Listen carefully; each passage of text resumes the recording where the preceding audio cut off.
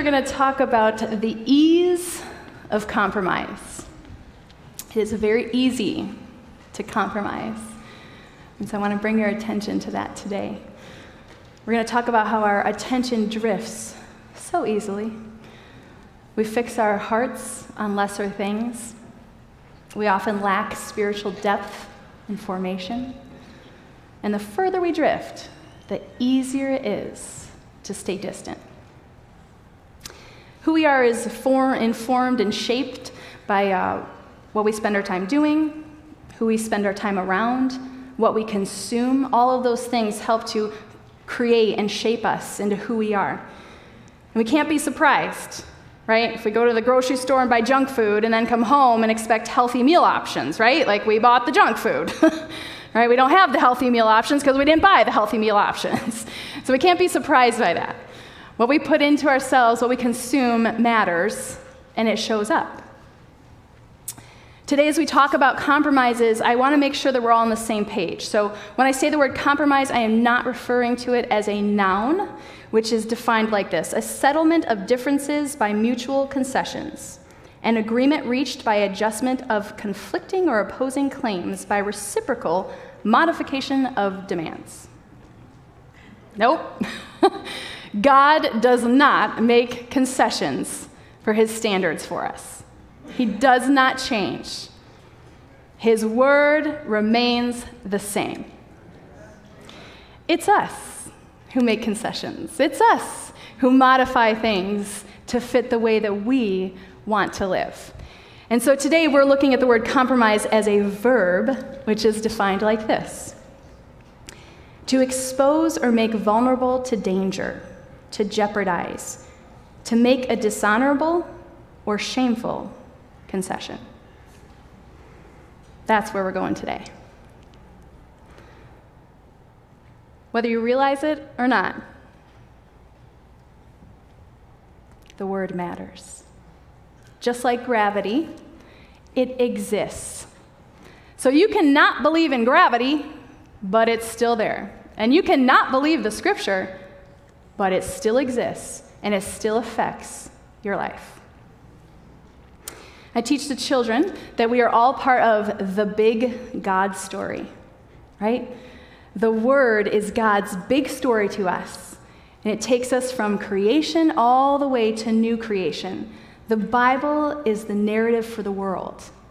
It is not just a book about morality or a book on religion. The Bible is so much more. It is alive and active. It has the power to change us, to transform our lives as we consume it and let him change us. God's word is put together on purpose. It is there for our benefit. Let's not neglect it. I want to make an example right now of a pilot. So let's picture a pilot. They do all the work they need to get their certifications and the title pilot. They study their manuals, they're ready to go, they take the exam, and then they're all set. Well, let's imagine that that pilot never looks back at those manuals, doesn't take any more classes on how to improve what they're doing, just kind of relies on their memory. So I don't know about you, but I don't want to fly in that plane. I don't want to be part of that crew. I don't want to be a passenger because I'd be a little nervous about that pilot because they're just kind of neglecting what they had learned previously, right? They're not ever improving their knowledge. Or for argument's sake, let's say they do pay attention to the manual. They do read it, right? They do go back to it on a regular basis. But they decide, that portion of the manual, I don't really like it.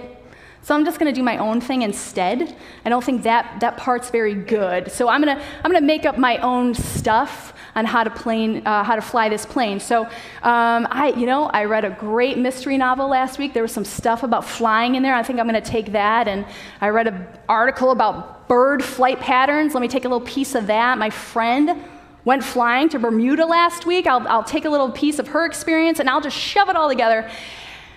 And that's how I'm going to learn how to fly this plane, right? As a pilot.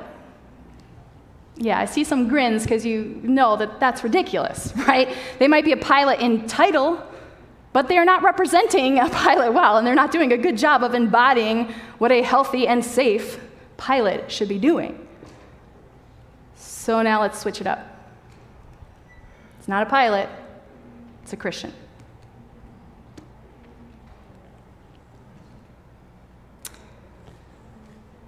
Do we read God's word? Do we sit with it? Do we allow it to change our lives? Or is it something we hear every once in a while when we come to church service? Or we pick it up every once in a while at home, but we don't really allow it to sink in or change who we are, the way that we think, the way that we act, the way that we interact with others. Are we just a Christian in title? Or are we a follower of Christ with all that that embodies and looks like? I hope for these next few minutes that you'll allow yourself to be challenged to consider a few questions. Do you read God's word? Do you make concessions to Scripture if you don't like what it's saying? Do you allow it to inform and shape your life? If you're already feeling a little uneasy or your feathers are getting a little ruffled, don't worry, you are not alone. People, human beings, have made concessions since like the beginning of time. You are not alone at all. If we look back to the Old Testament, we see the Israelites do that. The Israelites were delivered by God out of slavery in Egypt. Miraculously, they see him move on their behalf, part the Red Seas, the whole bit, and then they get to this point where they go, nah, that's not quite good enough. We need a little something different. They get to this point where they're annoyed at the speed at which God is going. He's talking to Moses, and they're like, it's just taking too long. Like, this is kind of ridiculous. We need something else. So let's look at Exodus 32, 1-4. When the people saw how long it was taking Moses to come back down the mountain, they gathered around Aaron. Come on, they said. Make us some gods who can lead us. We don't know what happened to that fellow Moses who brought us here from the land of Egypt.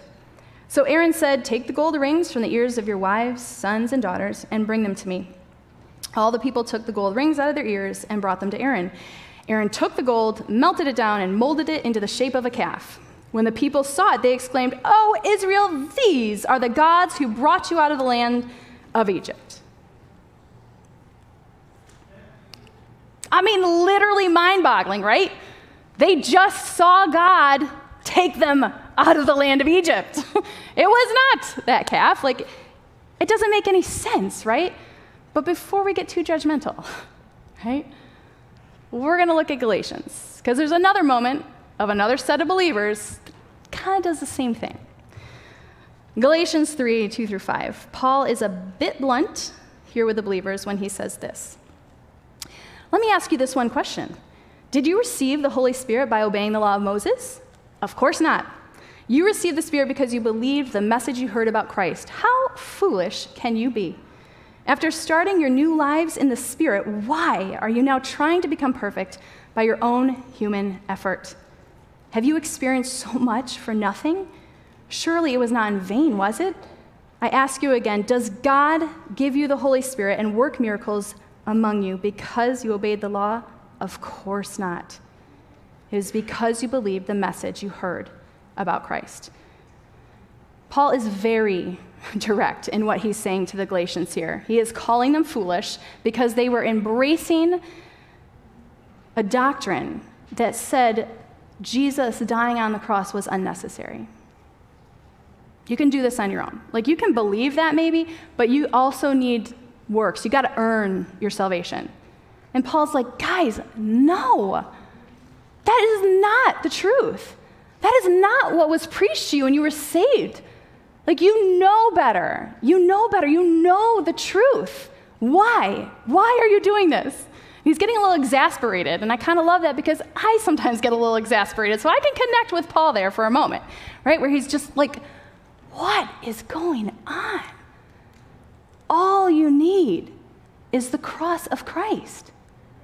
That is it. You cannot do works. You cannot earn your way into heaven. And when you look at the sacrifice of Jesus, but add something else in, Paul's saying, if you are supplementing, you are supplanting. And that is not okay. That is unacceptable. And that's why he's so harsh with them. That's why he's kind of giving them a tongue lashing, right? They thought they could have a more complete salvation, but they were wrong. And Paul argued that with them. There's only one way. It's through faith in Jesus Christ.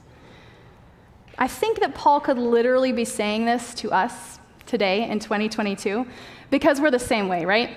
We look for ways to attain perfection by our own efforts. I mean, really, we are a culture, a nation that is obsessed with control and achievement. We thrive on those things. We want to be in control. We want to do what we got to do to get where we want to go because we want that control. We want to be in charge of ourselves. It feels a little better that way sometimes, doesn't it?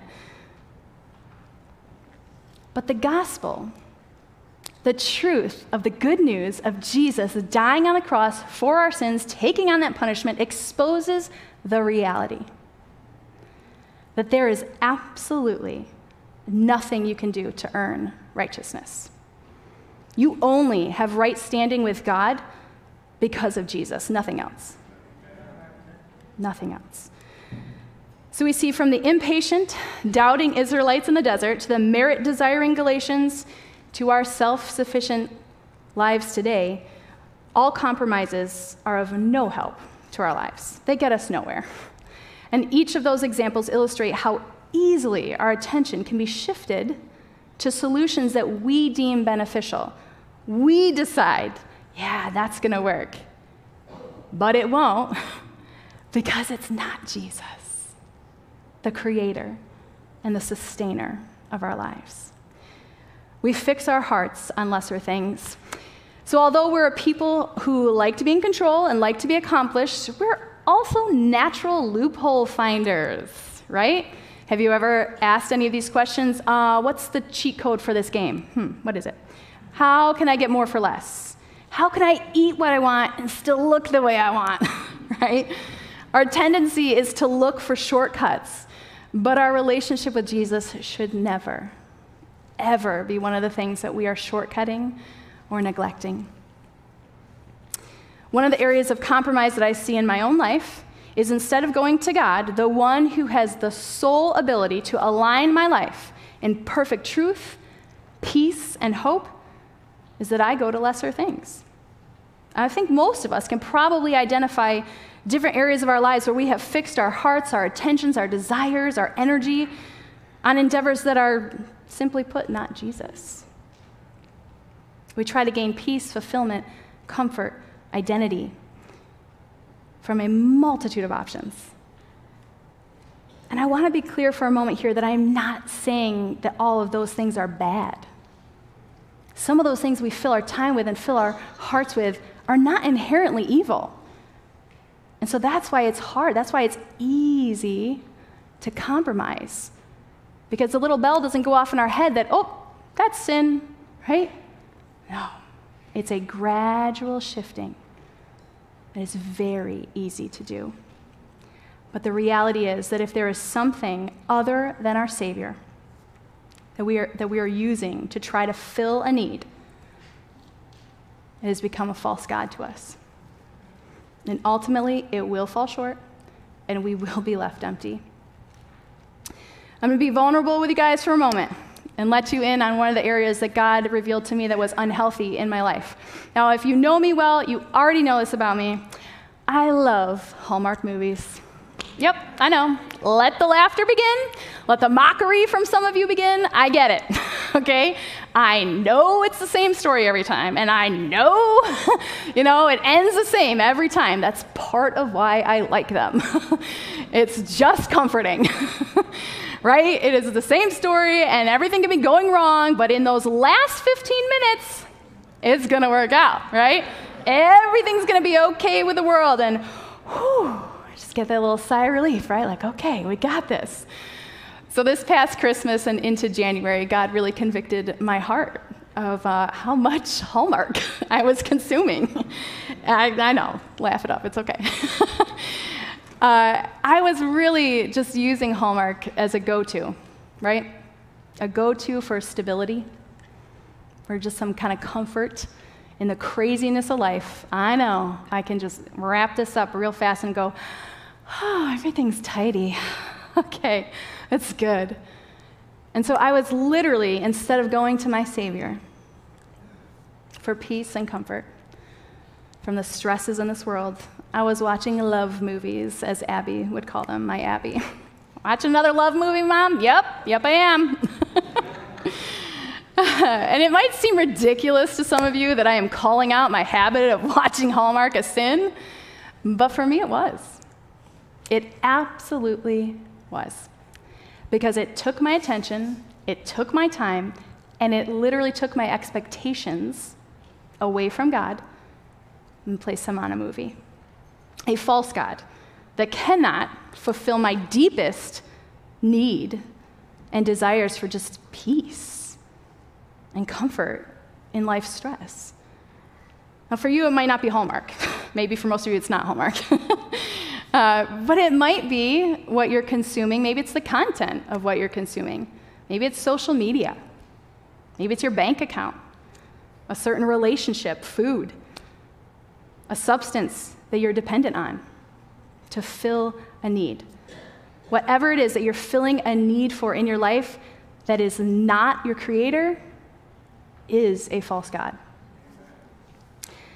And we cannot expect a false or counterfeit God to do what only the one true God can. In fact, I'd say we have to be so proficient in our knowledge of who God is and who we are in Him that we can spot those counterfeits that come our way. Because they're usually wrapped up beautifully, nice and neat, like a Hallmark movie. So sometimes they're uneasy to identify. It's hard to see that it's a false God. It's hard to see that it's a counterfeit unless we are rooted in Scripture and following the leading of the Holy Spirit. It's only through the work of the Holy Spirit that I saw my unhealthy need for Hallmark. And in case any of you are wondering, I did go on a Hallmark fast, and I'm okay now. I consume it at a much lower rate. And now that y'all know, around Christmas time, you can be accountability partners with me, right? You watching too much Hallmark, Julie? Hopefully not. But truthfully, one of the reasons that Hallmark movies are able to wrap up so neatly is because they lack depth, right? They're not very deep. And the devastating reality is that many who label themselves Christians lack depth. We often lack spiritual depth and formation. So unfortunately, a lot of people who label themselves Christians or Christ followers are really unfamiliar with Christ. If you're not well acquainted with Jesus, if you only read the Bible randomly here and there and you don't listen for His voice, are you a Christian just in title and not in how you embody the Savior? I want to challenge you today to consider your own spiritual depth. How are you developing and formulating your spirituality? If it's not based on biblical truth, then it's merely human reasoning, and that is not reliable. Ideas can be hard to manage because they come at us at a fast pace these days and from many different sources. I recently read a book, and it's called A Practical Guide to Culture. It's really good, and I would suggest it for everybody to read and check out. A Practical Guide to Culture. In it, they say this: if we can't master ideas, ideas will master us. If we passively absorb the information around us, someone else is thinking for us. Let's wake up, church. Let's not let other people do our thinking for us. Right? Let's be rooted in the Word and listening for the Holy Spirit. Paul's prayer for the church at Philippi should be ours as well. In Philippians 1, 9 through 11, it says this: I pray that your love will overflow more and more, and that you will keep on growing in knowledge and understanding. For I want you to understand what really matters, so that you may live pure and blameless lives until the day of Christ's return. May you always be filled with the fruit of your salvation, the righteous character produced in your life by Jesus Christ, for this will bring much glory and praise to God. That understanding that Paul is talking about, we call discernment. The ability to distinguish what is false from what is true, what is genuine versus what is counterfeit. My youth pastor always said to us, when the FBI and the CIA and all those people were studying to find counterfeit money, they didn't study the counterfeits. There's like billions of those. They studied the real thing. You study the real dollar bills so you know what they look like. And that way, when you see a counterfeit, you immediately know, oh, it's not the real one, right? We have to do the same thing. We have to know God's word so that we can have a biblical worldview. In 1940, not long after its completion, the Tacoma Bridge in Washington suffered a fatal collapse due to several design flaws. So it is said that this bridge, which was only 39 feet wide, only 2 lanes of traffic, was not built well. And people could tell because it would rock side to side, and evidently it would flap up and down. I mean, that's a little terrifying, right? I would not want to drive on that bridge at all. In fact, its nickname was Galloping Gertie. Nope, gonna go a different way, right? Like, no thank you. It was literally completed in July and collapsed in November. Not long. It did not last long. It clearly was not structured well. It did not stand up to the pressures that it faced. In the same way that the Tacoma Bridge caved and fell into the water below it, I want to challenge you to consider your spiritual foundation. Is it strong enough to withstand the constant cultural pressures and even disdain for a biblical worldview? Maybe the better question is, do you have a biblical worldview? And how devoted are you to it? Remember that pilot example from earlier, where they took what they want of their own and just kind of pieced it all together? The more that we pick and choose what we want to believe or follow from Scripture, the more distorted our faith becomes until it just does not resemble its founder, Jesus. And the further we drift off course, the easier it is to stay distant. We become very comfortable and even confident in our compromises. So we often go hiking, and our middle son, Isaiah, who is 6, loves to go off the trail. He loves to just go explore, check out what's over there, not on the path. And so we honestly always remind him, get on the path, buddy. Come on, stay on the trail. And he'll do it for a little while. He'll course correct for a little bit, but then veer off again. And one time he veered off so far that he was in kind of some thicker woods and fell and called out for help. So some, undergrowth of some sort, roots, I don't know what it was, had wrapped around his ankle and had caused him to fall. Well, that was not pleasant for him. He did not like it. And now he knows the importance of staying on the path, at least for the rest of that hike. He does not do it all the time. Yesterday we went to Tinker Falls, and we were so thankful he did stay on the path for that one. Probably the cliff helped him with that, visually seeing the cliff and how important it is to stay on the path. But remember, our attention drifts so easily. So like my 6-year-old, my attention drifts so easily. And then once you're off the path, it's just easy to stay there, right? It's just easier to just kind of keep going your own way. The attention of the Israelites in the desert was taken off of the goodness of God, and their hearts started to desire a quick fix, right? How can we ease our worry because Moses isn't coming back? They had a constant cycle, right, of rebellion, repentance, restoration, rebellion, repentance, restoration, and so on and so on. It just kept going and going and going over and over again. And we do too. But aren't you thankful today that God never says, all right, enough is enough? As a mom, I would probably say, enough is enough. right? Cut it out. Thankfully, our Savior does not do that. He continues to restore. He continues to bring us back. For 40 years, the Israelites wandered in the desert and then finally made it to the promised land. And we see this moment, God's reminding them, keep your hearts, keep your eyes fixed on me. In Judges, we see that things had changed. The Israelites who had been delivered by God had passed away, and future generations did not have that same understanding or connection with God. In Judges 2:10-12, it says this: after that generation had died, another generation grew up who did not acknowledge the Lord or remember the mighty things he had done for Israel. The Israelites did evil in the Lord's sight and served the images of Baal. They abandoned the Lord, the God of their ancestors who had brought them out of Egypt. They went after other gods, worshiping the gods of the people around them. There was a generation of Israelites who did not acknowledge God and follow him. They didn't see the mighty works of God, and so maybe they just said, he's the God of Moses. Maybe they never really personalized God in their life.